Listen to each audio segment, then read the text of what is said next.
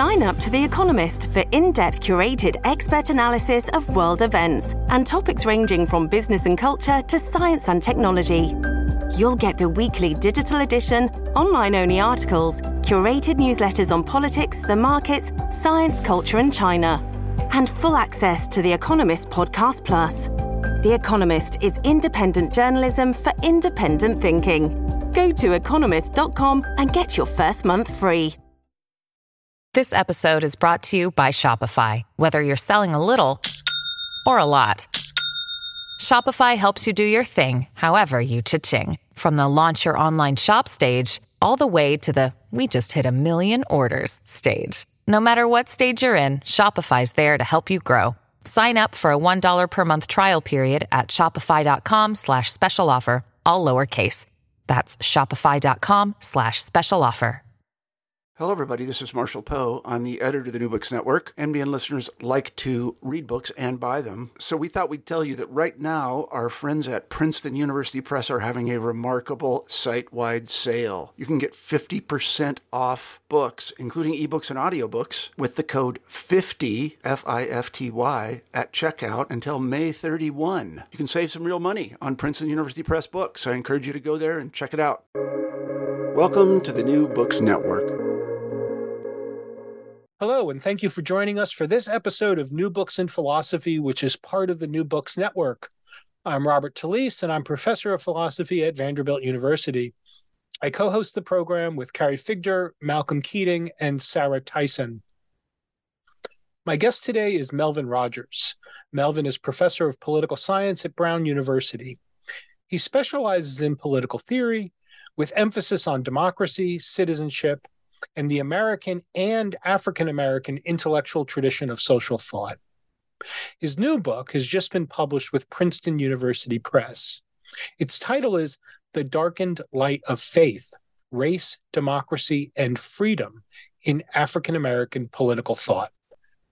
Frederick Douglass's 1852 speech, "What to the Slave is the 4th of July," is notoriously fiery. No doubt, part of what's gripping about it is a tension within it. Douglass begins by, I think, sincerely praising the founders and their philosophical principles. But then he turns to a devastating critique of the hypocrisy of the United States. Underlying Douglass's argument is a commitment to the democratic project that the United States represents, but a commitment that one imagines could be sustained only with extraordinary effort. What prevented Douglass from embracing an understandable, warranted pessimism that the democratic experiment in the United States had failed or had never really been taken up? Now, in The Darkened Light of Faith, Melvin Rogers takes his reader on a journey through the efforts of African-American philosophers, social critics, commentators, and artists to make sense of the United States. Now, as usual, there's a lot to talk about. But let's begin, as we normally do, with our guest. Hi, Melvin. Hey, Bob. Thanks for having me. How's it going today? It's going well. It's going well. Glad to hear that. We usually start with the author himself. Can you tell us a bit about yourself, Melvin? Sure. Well, as you said at the outset, I'm a professor of political science at Brown University, where I teach political theory. And I'm also associate director of the Center for Philosophy, Politics, and Economics here at Brown. So I suppose I'll say a word about the sort of intellectual side of myself. So I am animated by sort of trying to sort of understand how to make sense of Black people's commitments to the United States, and how reflecting on that reveals something about the sort of interior of democracy. This preoccupation didn't start with thinking about African Americans. It started with thinking about pragmatism, in particular the philosophy of John Dewey, and the sort of importance of uncertainty and fragility that I sort of detected in his philosophy. And at the end of the first book that I wrote, which was on John Dewey, I found myself thinking, well, sort of Dewey gives us a philosophical account of uncertainty and fragility, but who has really lived it in the United States? There's a variety of people I could turn to, but I turned to the tradition of African American political thought, and that tradition, in some ways, along with the tradition of pragmatism, has sustained me ever since. Fantastic. So, can we begin with the title of the book? So The Darkened Light of Faith really captures what I see as a central thread of the argument of the book, which connects up with what you had just said about yourself. And that thread is perhaps sort of also typified in the Du Bois's contrast between being hopeless and being unhopeful. Can you tell us a little bit about the title? Yeah, sure. So so the title itself is the product of an exchange with a dear friend and colleague in philosophy, Chris LeBron, who is at Johns Hopkins. And he and I were talking about the book, and we've been talking about the book over a number of years. And I was hovering around the themes of faith and darkness. And after a couple of back and forths with him, this title emerged. Behind it was, on the one side, I didn't want an uninteresting title. I wanted something that had a kind of literary feel to it, and that sort of that tried to capture the grandness of the tradition I was, or that I've studied, and that's the subject matter of the book. And I struggled with trying to find a title that could do justice to this, and do justice to how the efforts of African Americans, how their efforts to transform the nation was not naive, even as it was still and remains bold in its scope and its desire. So it's at once transformative in its scope, from my understanding, as I sort of describe it in this book. But for just that reason, it's mired in the tragedy of America's racial history. And so The Darkened Light of Faith tries to capture all of this. And the vast majority of the thinkers in this book hold out faith that the United States can become a racially just society. But the articulation of that faith, and this is the important part, the articulation of that faith must, as many of them insist, emerge through a confrontation with that racial history. And if that's the sort of orientation of what these thinkers are about, if the orientation is that we got to grapple with the darkest features of our history, their claim is that that confrontation, that darkness may yet contain some light. And that's how we arrive at the darkened light of faith. Fantastic. It is an interesting title. So, and I think the way that you just articulated it really captures, I think, the animating concern, ethos of the book, even. Let's start with the argument now. So the book proceeds by way of a series of encounters with a range of both African-American political thinkers, but others as well, including Thomas Jefferson, all as a way of drawing attention to and articulating various kinds of forms of the tension that you just described. So you begin with this examination of David Walker's 1829 appeal to the colored citizens of the world. And of course, and as you point out, the words appeal and citizens sort of jump out, given the time it's written. they form the central plank of your analysis, particularly your analysis of judgment. And that part of your argument is that the idea of an appeal is a kind of humanizing act, right? Making an appeal is a kind of revolutionary, contestatory act of acknowledging the humanity of the addressee of the appeal. So can you tell us a little bit about your analysis of Walker? Sure.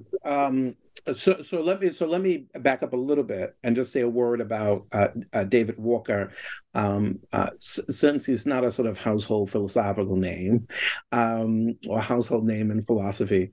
So David Walker, he was born in 1796.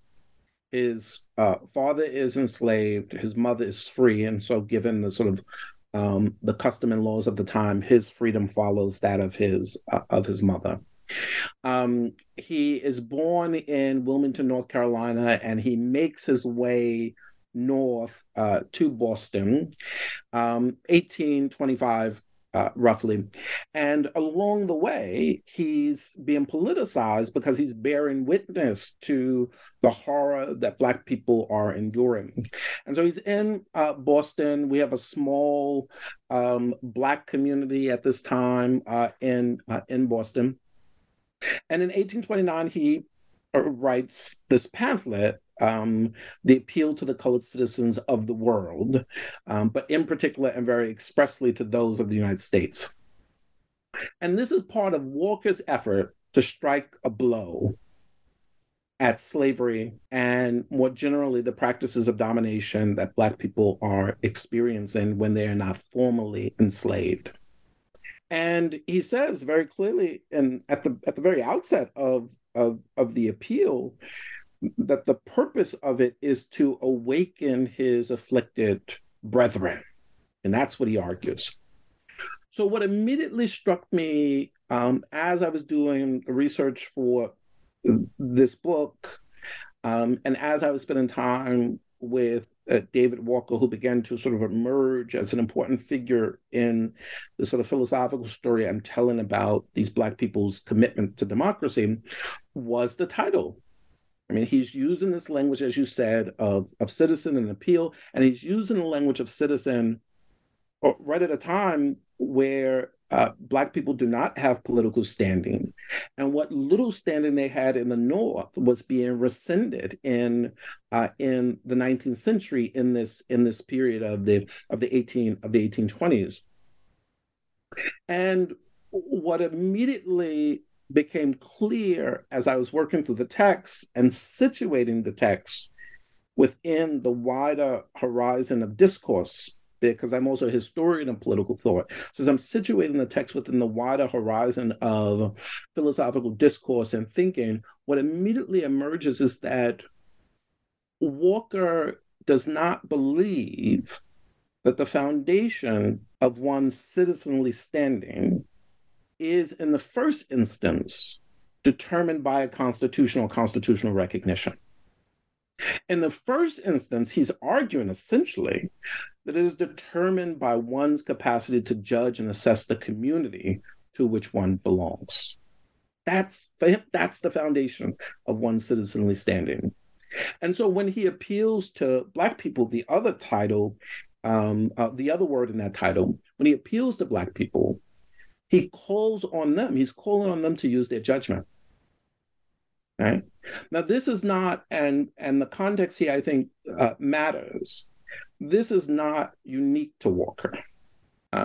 You can regularly find in the 18th century, in the 19th century, the word appeal being used in prominent ways, whether it's being used in titles, or whether it's used in the subject or the body of the text. I mean, the famous example, of course, is the Declaration of Independence, which appeals to the supreme judge of the world. But you can often find pamphlets that are appealing to the great people of Boston or to an impartial reader, right? And what you quickly come to see, what I came to see, was that the appeal was about acknowledging an authority that one believed and thought capable of responding to the issue at hand, the grievance at hand. And so Walker appeals to Black people in this way, and he's seeking to elicit from them the very thing that he claims is the case, that they're citizens. And by virtue of responding to them, or responding to him, answering the appeal, they inscribe their sort of citizenly standing in the world. So beginning with Walker seemed necessary for two reasons. The first is that Walker marked a sort of major transition from earlier deferential appeals by African Americans. And so when you read the pamphlet, you might think to yourself, well, for someone who's trying to secure freedom, I mean, he has no problem shaming and criticizing and going after his white counterparts. But he thought that that was necessary. He thought that the gravity of one's rhetorical engagement, right, or the intensity of it must match the gravity of the issue. We're talking about the freedom of people. And I think the second reason why the story begins with Walker is because he captured something quite powerful that others recognized in him. And this is the idea that the ability to judge is the foundation of Republican or Democratic politics. And so Walker became the central figure in this way. And I don't argue this in the book, but where I press, I could make the argument that a great many roads in African-American political thought that open up lead in a more unified way back to Walker. Excellent. Could you say something? So it turns out that the pamphlet has has a longer title that helps to shed some light on the last four words of the shortened title, Citizens of the World. Could you say something a little bit about that? So it's Citizens of the World, particularly, he goes on to, right.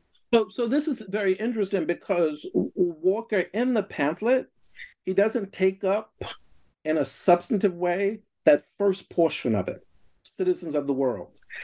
There are moments in articles, Article 2, for example, where he says very clearly that, look, to Black people, your freedom is, securing your freedom is tied to the status of all of your afflicted brethren, meaning not just in the United States, but beyond. But the bulk of his analysis focuses on, in particular in the United States, what ought you to do here in the United States in the face of domination? The world part of this is quite fascinating. Remember that point that I just made about these roads that lead into Walker? Because downstream, historically, I don't pursue this line, but downstream historically, particularly as we're in the 20th century, the 1920s and 30s, we see a great many African-American thinkers identifying with anti-colonial movements and identifying their freedom with the security of, or with the freedom of, securing the freedom of Black and brown folks elsewhere. What's so striking here is that this is already at work in David Walker in 1829. Fantastic. So just to pick up then on one of the threads that that you just mentioned, which is the sort of Republican / what we sometimes today call neo-Republican conception of freedom.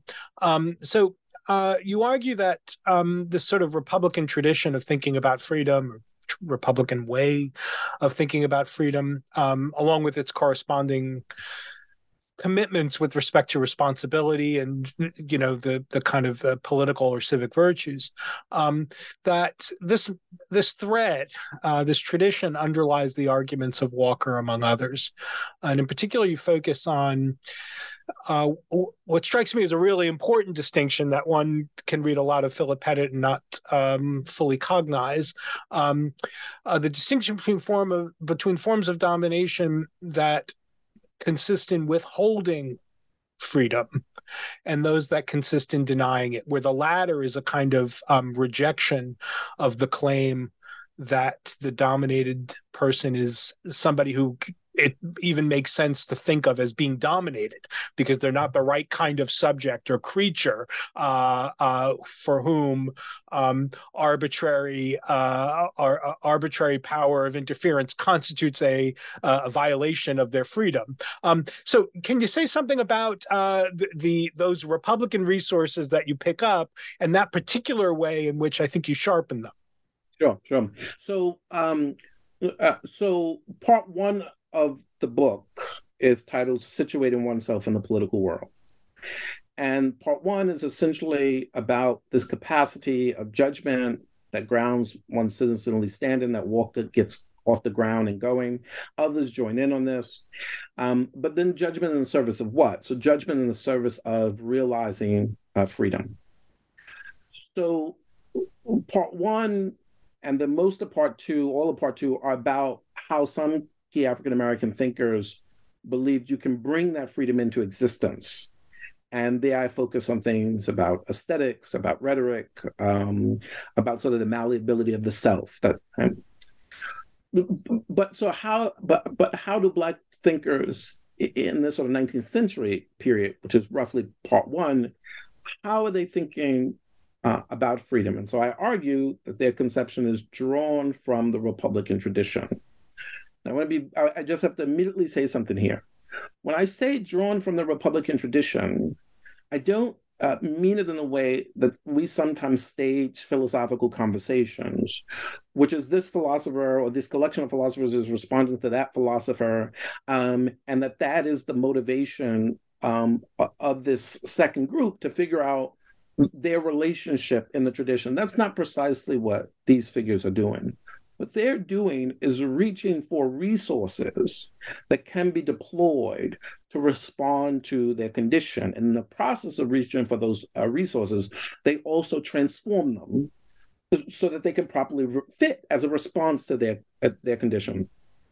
So when I sort of invoke the tradition of republicanism, well, what tradition do I have in mind? Well, I have that tradition in mind that goes back to Greek and Roman sources.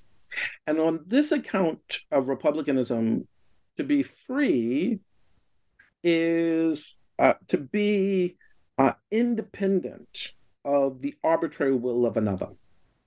If you live at the mercy of another's will without the possibility of redress, you are, as the Republicans often say throughout the tradition, you are a slave, you are dominated. But there's some imprecision in the development of this, in this tradition. And so let me just sort of expand some things that I say, expand some things that are not properly in the book, but that's behind what I'm arguing. So in someone like, for example, in someone like Aristotle, there is this distinction in the politics between the slave by nature and the unnatural slave. And what's worth pointing out here is that those who are turned into slaves, their condition as slaves, Aristotle wants to say, would represent a tragic and demeaning loss of one's civic identity. This distinction between the natural slave and the unnatural slave, it travels a long way, but it shows itself in the American context early on as the Americans are grappling with the British crown. Thomas Jefferson, for example, thought that the position that the colonists found themselves in was a position in which the standing that they previously held, the status they previously held, was now being denied to them by the British crown. And thus the British crown effectively enslaved them. And the American colonists had a response to this, right? I mean, you see it in the Declaration. A prince that acquires the characteristics of a tyrant is not fit to be the ruler of a free people. And to acquire the characteristics of a tyrant is now to place the colonists in a relationship with the figure of the king, the tyrant, and they are now living at the arbitrary will of that king. And so what do they set about doing? Well, we're going to break from the British crown, And we're going to establish an institutional form that can properly house our freedom against domination. And we're going to have institutional forms that properly track our concerns and interests. And this is the way we know that our freedom is resilient. This account of republicanism that I just sort of quickly sketched is very much at work in the revival of republicanism in figures like Philip Pettit and in the historian Quentin Skinner. So what I argue in the book is that Black thinkers understood their status as slaves as not following this unnatural slavery line, but as following the natural slavery line. And so since it followed the natural slavery line, it was not thought to be, by one's white counterparts, it was not thought to be a tragic and demeaning loss. And more importantly, this idea of Black people as slaves by nature was not in the first instance about institutional configuration. As Black people identified, it was about the ideas and beliefs about them that were in circulation in the wider culture and that informed institutional development and then stood in a kind of reflexive and dynamic relationship between institutions and social life. And so, for example, in chapter 3, I talk about Josiah Easton, his 1837 treatise. This is a minister. And he's very concerned about what he calls the sort of prejudices about Black people that are in circulation. Or Frederick Douglass in 1848, right? He speaks about Black people not being personal slaves, but slaves of the community, meaning that they are at the arbitrary mercy of any white person if that person decides to move on them, right?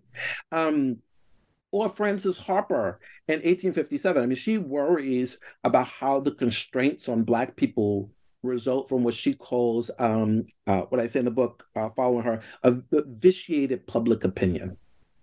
And all of this suggests, at least for these figures, that what must be targeted is the culture of American life. The ways in which white Americans do not at all appear to be diminished in their own eyes by the practices of domination in which they participate. And this is in part because they don't see Black people as humans. And thus, whether it's Douglass, whether it's Easton, whether it's Walker, they argue that it required a transformation of the self-understanding of white Americans, not only about the humanity of Black people, but how the denial of the humanity of Black people requires white Americans to deny something in themselves. And all of this, they argue, speak less to institutional reconfiguration, although that matters, but more significantly to cultural transformation. And it's this theme of culture that seems to escape, I think, both the past and the contemporary revival of republicanism. Great. Just to make a sort of a philosopher's point.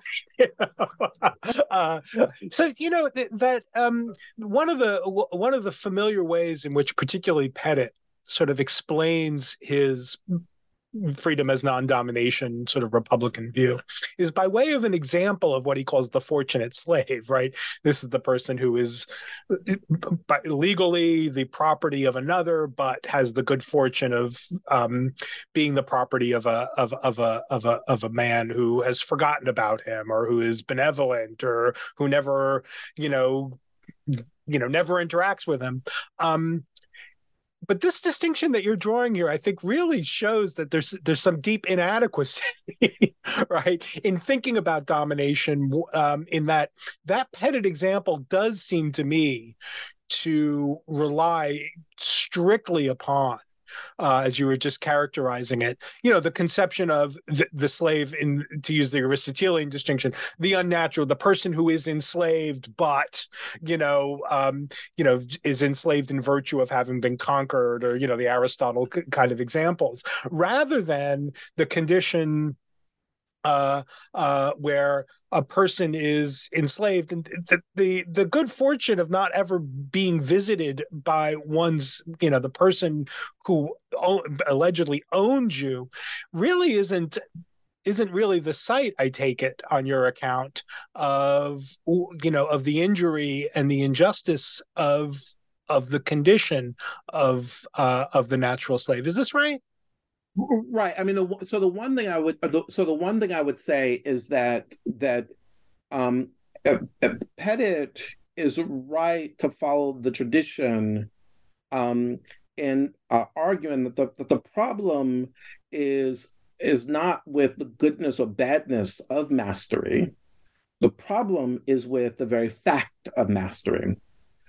My issue, and what I think this group of figures recognized, is that how we think about the domain of mastery is mistakenly, in the Republican tradition, confined to an identifiable agent. When in fact, when Douglas says that we're not slaves, we're not personal slaves, but slaves of the community, the question that now has to emerge is, okay, well, what can possibly authorize the community as such to be able to exercise dominion over you? And the only way it's going to do that is through particular agents, but anyone could exercise dominion over you.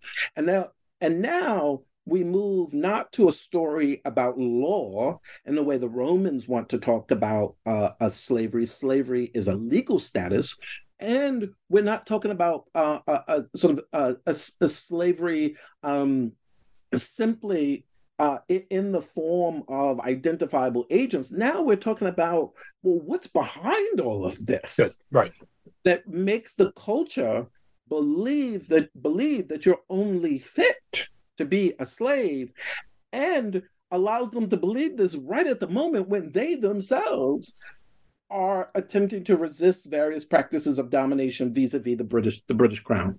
Perfect. That's extremely helpful. So your book is sort of propelled by sites of tension that start with the beginning of the book when you're in your analysis of Walker, and then sort of continue.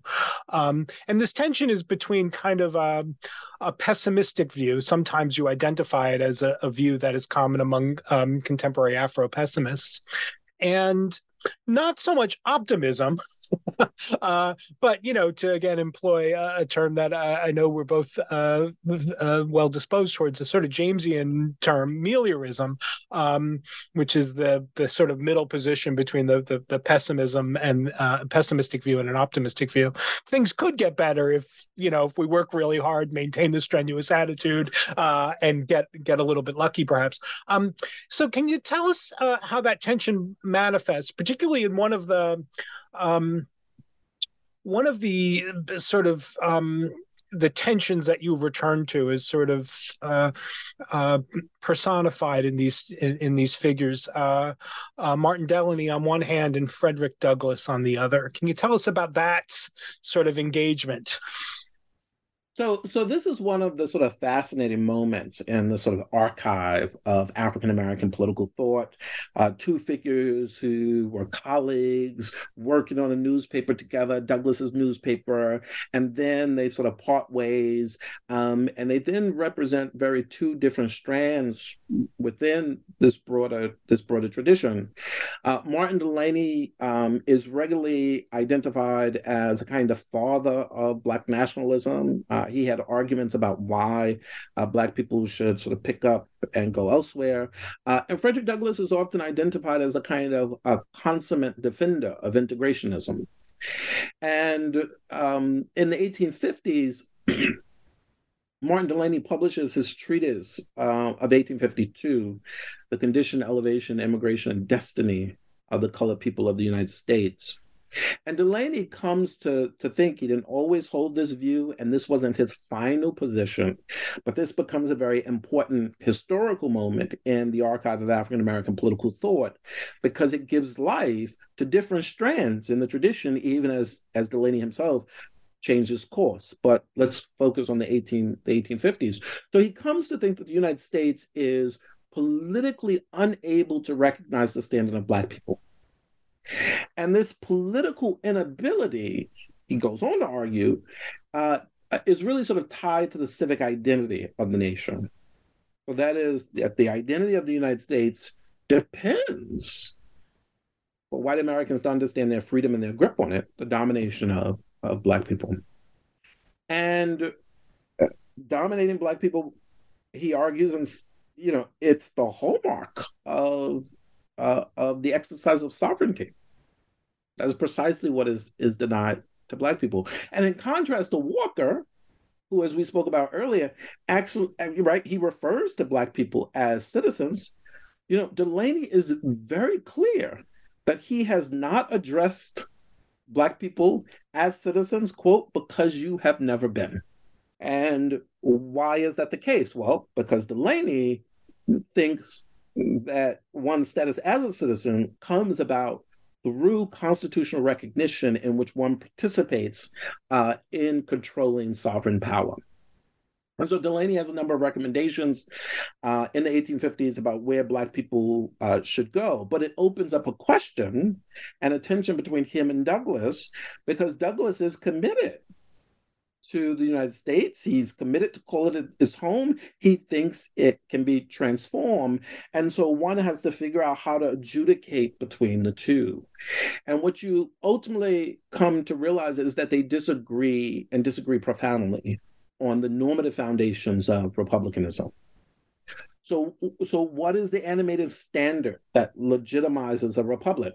Delaney thinks it's the norm of sovereignty as captured in a constitutional framework. The constitutional framework of the society. The constitutional framework will indicate who has standing, who has rights, and who has privileges. And those who participate in office holding and decision making are sovereign, and they determine the sort of political and ethical identity of the nation. And the society is legitimate to the extent that rules come about, that laws come about because they're following the appropriate procedures, right? And acknowledging the appropriate people per the constitutional structure. So Douglass thinks that this is a mistake. And he thinks that the legitimacy of the republic in the first instance is tied to the principle of openness. That what makes the polity worthy of respect and obedience is precisely what makes it alive to ongoing grievances of those over whom it exercises power. And so Douglass first says that, look, freedom and slavery can never be reconciled. And there's a story about that one could tell about natural rights and natural law that's informing that. But in the second instance, he says that the American polity, in order to understand it, we have to understand that it is never fully settled. That the institutions that function and claim to speak in the people's name will always be less than the potential grievances of the people in whose name it constantly claims to speak. And he thinks that this actually opens up a space of contestation. It is what, if you want to think in sort of narrow, in our present moment, in narrow institutional electoral terms, well, why do we keep coming back and voting? The thought is that we could get another shot at it. And Douglass would claim that that institutional feature comes about because of this background normative commitment to openness. And that normative commitment to openness is the sort of engine that drives the polity, and it is what generates a sense of, gives the polity legitimacy. And so Douglass and Delaney are having these different these sort of disagreements around the normative foundations, but those disagreements actually then point to something else. Delaney thinks that, look, I don't have any hope that this place can be otherwise, because as I look around and as I look at the evidence of who has standing, Black people are not included. Douglass says, well, the principle is openness, and yes, Black people are not included, but they can push and struggle and transform their white counterparts and potentially make it something else. And Douglass says he has faith that the nation could be otherwise. And so this disagreement around the normative foundations also turns out to be a disagreement about the place of the sort of status of evidence and the sort of evidentiary foundation of one's commitments and loyalties to a polity. Excellent. Can I ask? Maybe this is a biographical question about Delaney, because I can imagine this sort of hard-nosed, almost what we might think of in sort of philosophy of jurisprudence, sort of positivist sort of conception, right? The polity is its structures. Its structures are defined by way of these documents and their interpretation, and the people who hold office are the people who are making legislation, and there's no aspirational horizon that provides a moral background by means of which or to which we can appeal when we're critiquing society. I can imagine that kind of sort of hard-nosed, again, in the philosophical sense, positivistic conception being the outgrowth of a kind of empiricist temperament.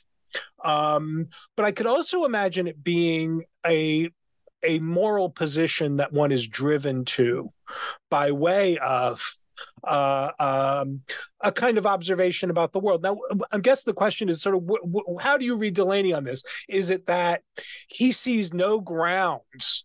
Not only does he see no grounds for the kind of position that Douglas is championing, not only does he see no grounds for it, but he sees the grounds that the facts as they present themselves suggest that to Delaney that the Douglas view is insufficiently attuned to the realities of the situation. Or do you think it's a more just a kind of philosophical view about, look, here's, almost like Hobbes, here's how we define these things.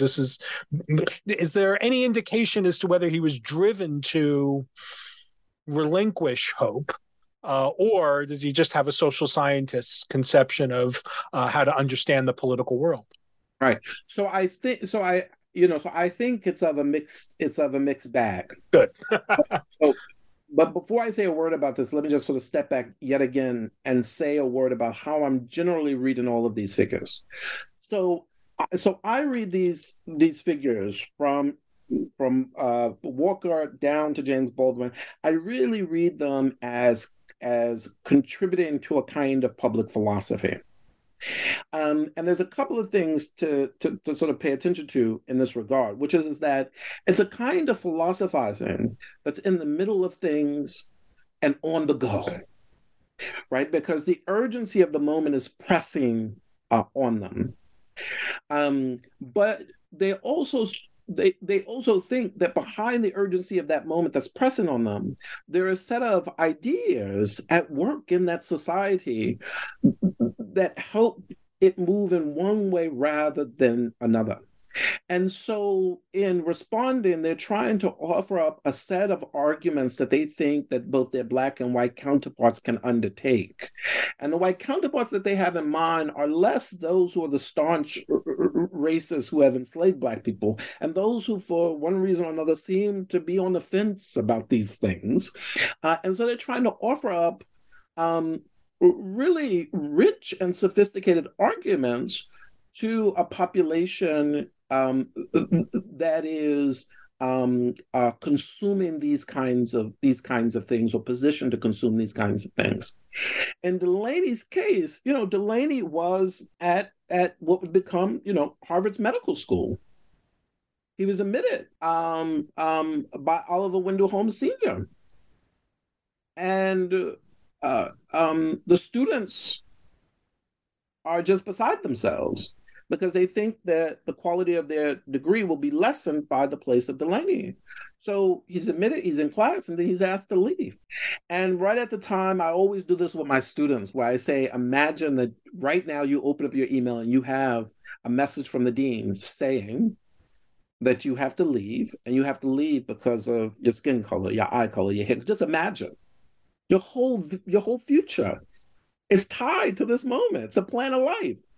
And so he's asked to leave. And then, of course, you get the passage of the 1850 Fugitive Slave Law. And these things are taken as evidence to someone who was already, he's in medical school, empirically inclined. And is at this moment where he says, look, we need to put the moral philosophizing to the side and attend to the facts.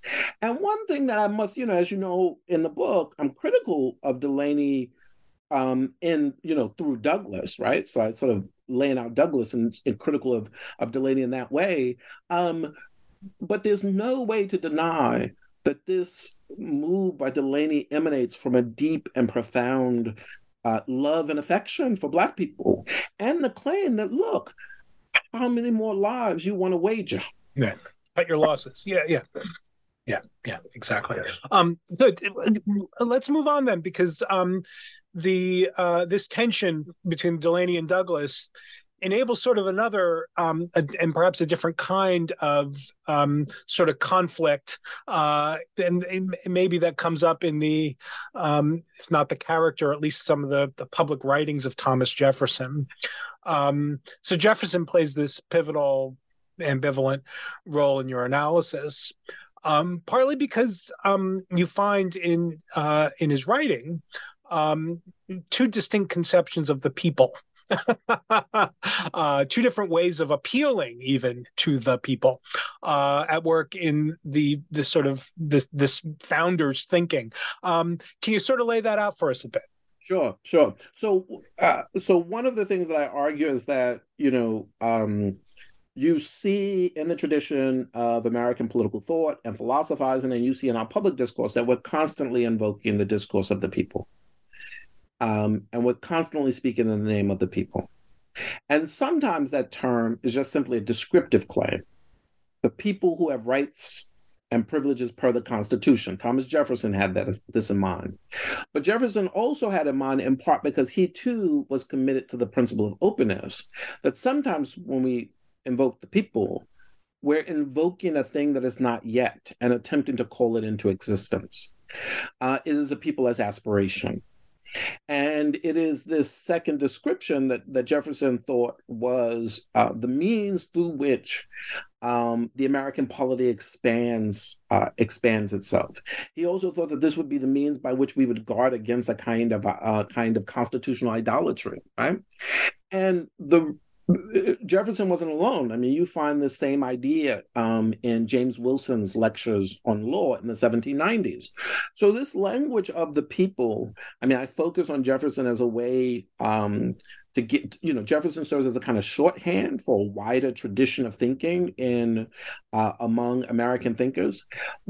But the thing that this idea of the people helps me to make sense of is what is behind these Black figures as they're thinking, as they're appealing. Who are they appealing to? Well, they're appealing to this aspirational view. But there's another reason why Jefferson appears that's not articulated in the book, and this is a great thing about doing an interview, which you could say it now. Great. There is this way of treating African-American thinkers in which, in order to isolate the integrity of their thinking, you have to reveal a kind of radical novelty or originality to them.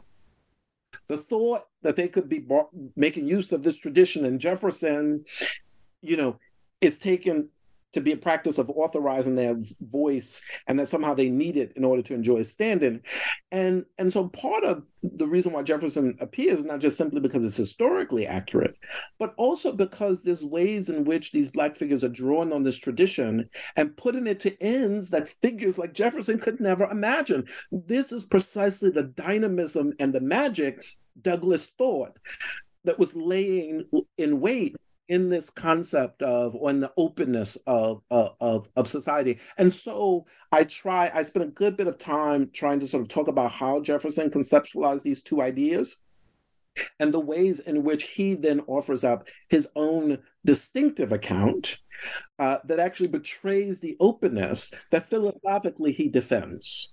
And so now we need new thinkers, right? Other resources that do better justice to an idea that Jefferson laid out, but he did not properly pursue and take up. and thus we need someone like David Walker. We need someone like Douglas Ida B. Wells. That's great. So let's pick up on the last name you just mentioned, Ida B. Wells. So again, the book tries to be synoptic in that we're not just focusing, Melvin, sort of on the pamphlets, the arguments, the abolition, the accounts of the justice of abolition. We're also looking at aesthetic, rhetorical sources. In particular, you talk about Ida B. Wells and Billie Holiday as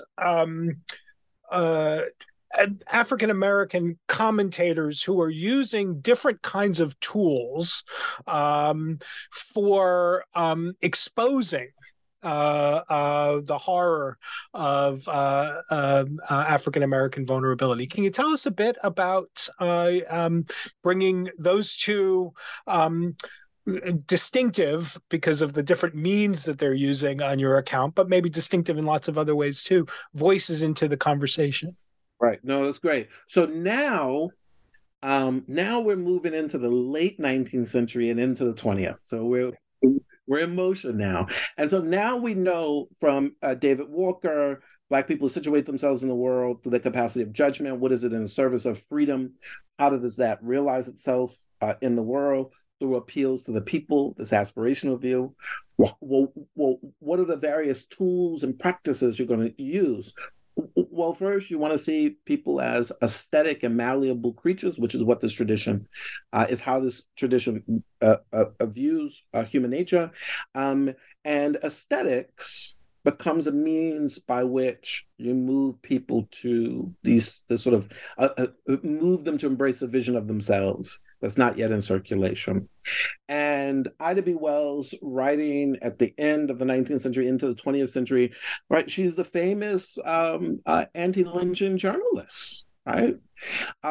Who is putting on dramatic display, graphic display, narrations of lynchings that have happened to Black people. And the aim is really to shame the American public and move, as she says, the consciousness of the nation. Now, most people, most scholars, when they study Ida B. Wells, they sort of focus on the ways in which the accusation that was often leveled against Black men, that they were attempting to rape white women, that they focus on the ways in which she reveals often that was never the case, and that was really about white men attempting to sort of protect their standing through their patriarchy. And the way you do it is to sort of extinguish these Black men. You lynch them, and not only lynch them, but you lynch them in brutal and mutilate their bodies in brutal ways to dramatize for the African-American community. This is what can happen when you're under our foot. This is right. And the scholars that have pursued this in their analysis of Ida B. Wells are absolutely right. But I think that there's this other side of Ida B. Wells that deals with the kind of moral psychology of Americans. Like, she's interested in the American psyche. And she will often deploy language like horror. Southern Horror is the title of the book.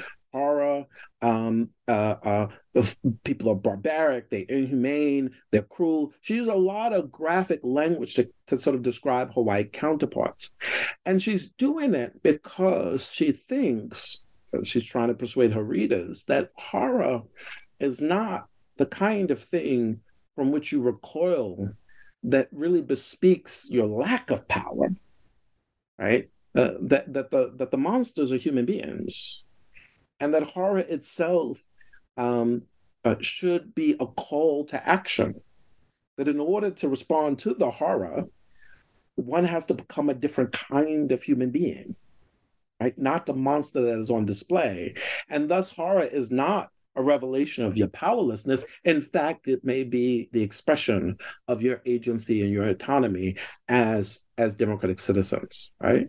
And but all of this only gets off the ground if you believe, as she did, that her audience are the kinds of people that can be moved, The other thing I would say about this is that she's also using horror to shame them because she knows, and this is the rhetorical dimension of her, she knows her American audience. She knows that they're attached to the discourse of civilizational development, right? With the tail of the 19th century and the 20th century, all this language about America being the pinnacle of civilization. And what she says in the 1890s as she's on tour, on an international tour, is this the expression of civilization, right? Right, and all of this is part of a shaming tactic, in part because she thinks, and this is one of the points of the book, that democratic agency is about also learning how to be properly alive and responsive to the grievances of your fellows. And then I argue that in the 1930s we see a similar. Whereas Ida B. Wells gives you kind of a textual version of this, Billie Holiday gives you a performative version of this, right? She's singing Strange Fruit. This is based on the poem from Abel Maripol, Bitter Fruit, and then Billie Holiday makes it a hit. He had hoped she would do this. She makes it a hit, but she has this performative way of moving. And the performative way of moving, her gestures, right? They perform her philosophical commitments, right?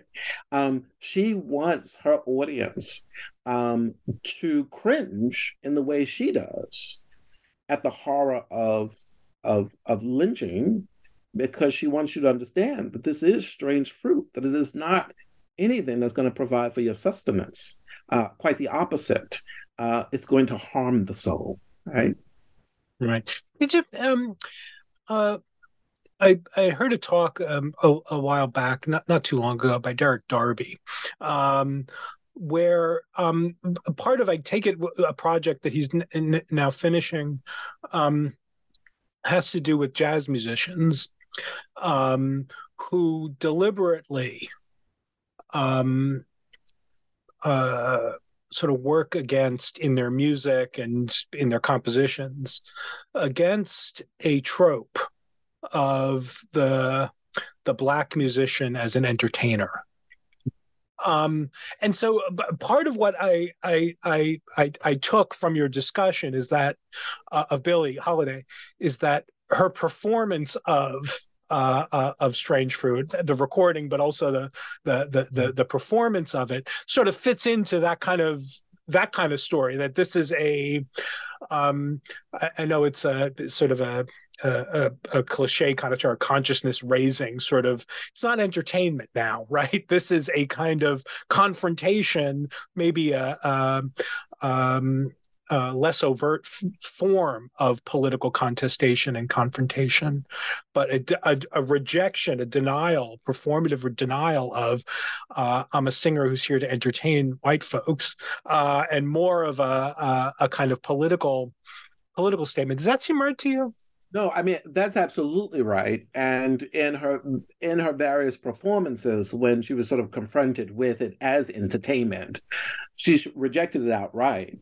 Reportedly, when her mother was concerned about her performing the song, she argued that she thought that this could make things better. And Ralph Ellison, I think, was a bit more honest about this, where he would say, yes, it is part of entertainment, but it is much more. It is a way of confronting reality, and it is a way of putting it in front of your audience in very subtle and textured ways that sort of penetrates, or Ellison thought, that can sort of penetrate the very sort of bodily movements of democratic citizens, right? And the thought, of course, it is a point that I think Walt Whitman makes in the 1870s, that democracy, and Bob, you've said this, that democracy is the moral proposition, right? That ordinary everyday people can get on together and dealing with their problems without having to bow to bosses or kings and the like. And Whitman's claim is that, yes, but that very idea must animate the very soul of those that we claim to be democratic. Right. Right. Fantastic. So, Melvin, you've been really generous with your time. It's always nice talking to you. And the book there's so much in the book that we're not addressing. So, folks, there's a lot more than what we've been discussing. But I do want to get to the final chapter, the end of the book. You discuss what you call James Baldwin's gift. Can you tell us about the sort of, which is I read the end of your book as a kind of culmination of the various threads. You're pulling things together and making this this overture in on behalf of and in defense of the light of faith in the democratic project. Can you tell us a bit about the tones at the end of the book? Right.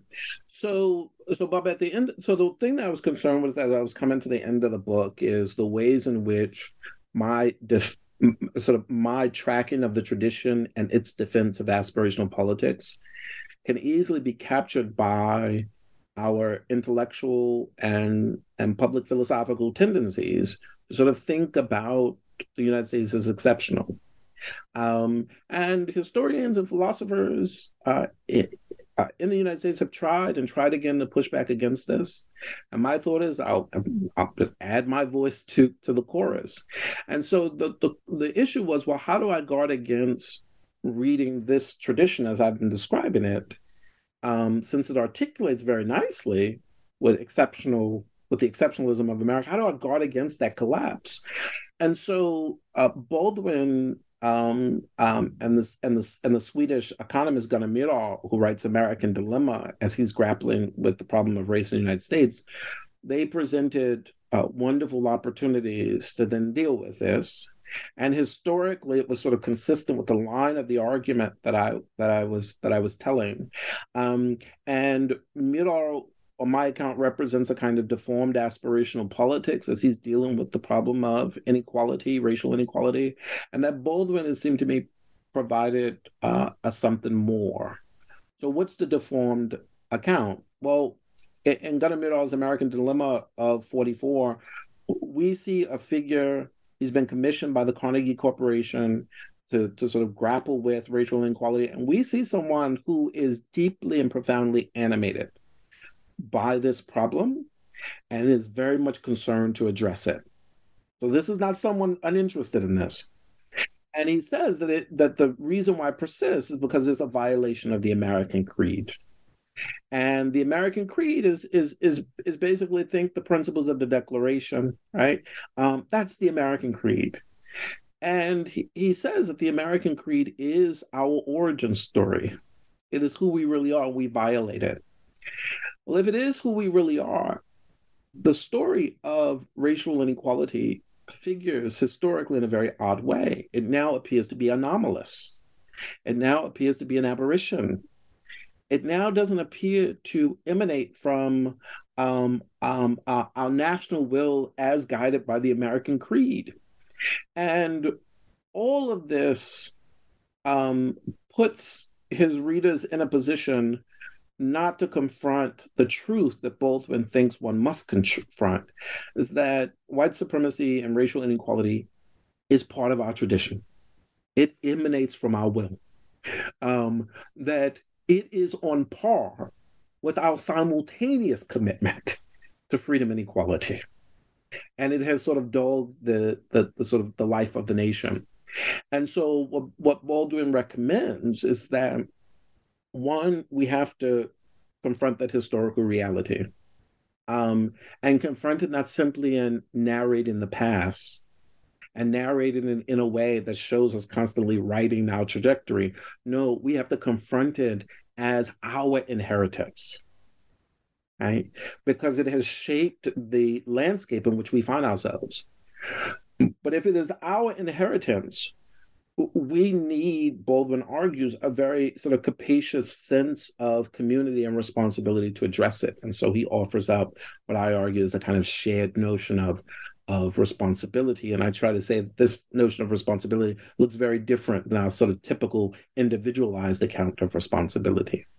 But I think the sort of final and most troubling, that might be the troubling part for most people, is the claim, Baldwin's claim, is that those deeds of the past were a fatal flaw. They were a fatal flaw of the nation. And it appears that even amid our attempt to respond to it, it will be something that will stay with us. And Baldwin says it will, because it's trauma. It has stained the nation, right? And that then cuts against our typical idea of thinking about our responses as part of our progressive arc that redeems what was done in the past. And Baldwin says, no, there's no redemption. You can have atonement, where atonement is a kind of uprightness and a clear-eyed view about the problem, a way of holding it in view, and the way it ripples across time as a way to sort of structure your utterances and responses, legal, ethical, and an attempt to constantly hold on to one's humanity in the face of this thing that's constantly threatening to sort of reassert itself. And Baldwin thinks that is at once tragic, but in the constant grappling, we might find some light there. And that's community work, he thinks. And he thinks that's the way we begin to communicate new sources of value about each other, right? And so now he allows us to hold on to progress talk, but he disentangles it from redemption. Right. And so much of progress, the sort of arc of progress that the country seems to be really invested in, is anti-Baldwinian in the following sense, because it always has this, we're post-racial, that was it's over now, right? It's sort of, we elected Obama, now all that stuff is done, we fixed it. So it is kind of a kind of fixing conception of progress rather than a meliorist conception of finding new and better ways to cope and struggle and acknowledge, while also not fixing, but improving. Well, Melvin, we could talk for a long time. I really want to thank you, though. This went by quickly. Thank you for talking to me on New Books in Philosophy about your book.